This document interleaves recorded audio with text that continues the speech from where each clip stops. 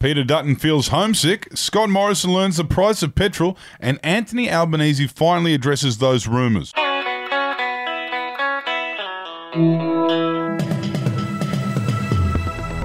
Hi, this is Effie Bateman, and this is your Daily Batuta for Wednesday, the 23rd of March. And I'm Clancy Overall. Thank you for tuning in wherever you are in the world.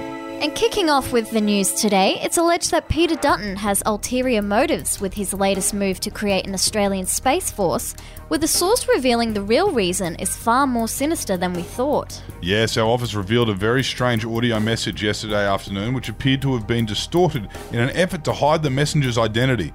Sent from a throwaway email, this message stated that Dutton was in fact an alien and that he was using the Defence Force money to build a spaceship.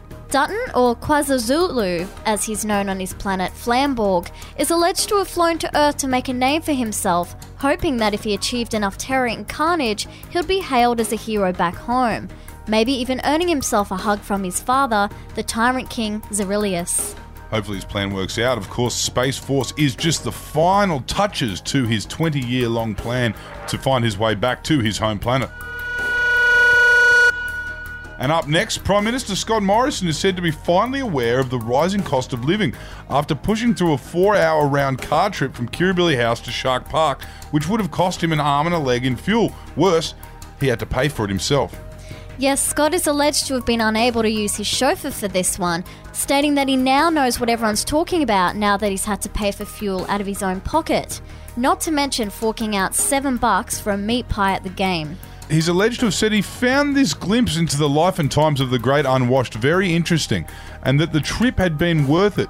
That, and he was able to get 4 minutes screen time on Fox Sports and Channel 9 as he was waving his scarf around after a Cronulla Sharks try. Very relatable. And lastly, Labor has finally addressed those Mean Girls comments, with Anthony Albanese stating that he finds the term derogatory.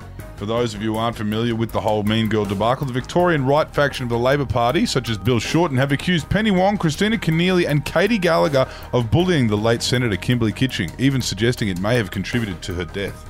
This ongoing character assassination has prompted Albanese to call a press conference to defend the female members of his party, stating that it's the 21st century and he prefers the term girl bosses.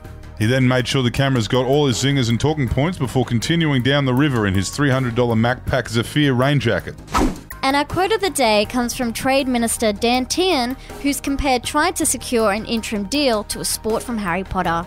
He said, "The free trade agreement is like that elusive golden snitch we are trying to get hold of, and every time we think we are there, it just ducks away." What a very nerdy metaphor from Dan Tehan MP. Anyway, that's it from us this week. Thank you for tuning in. I'm Clancy Overall. I'm Effie Bateman. Hooroo.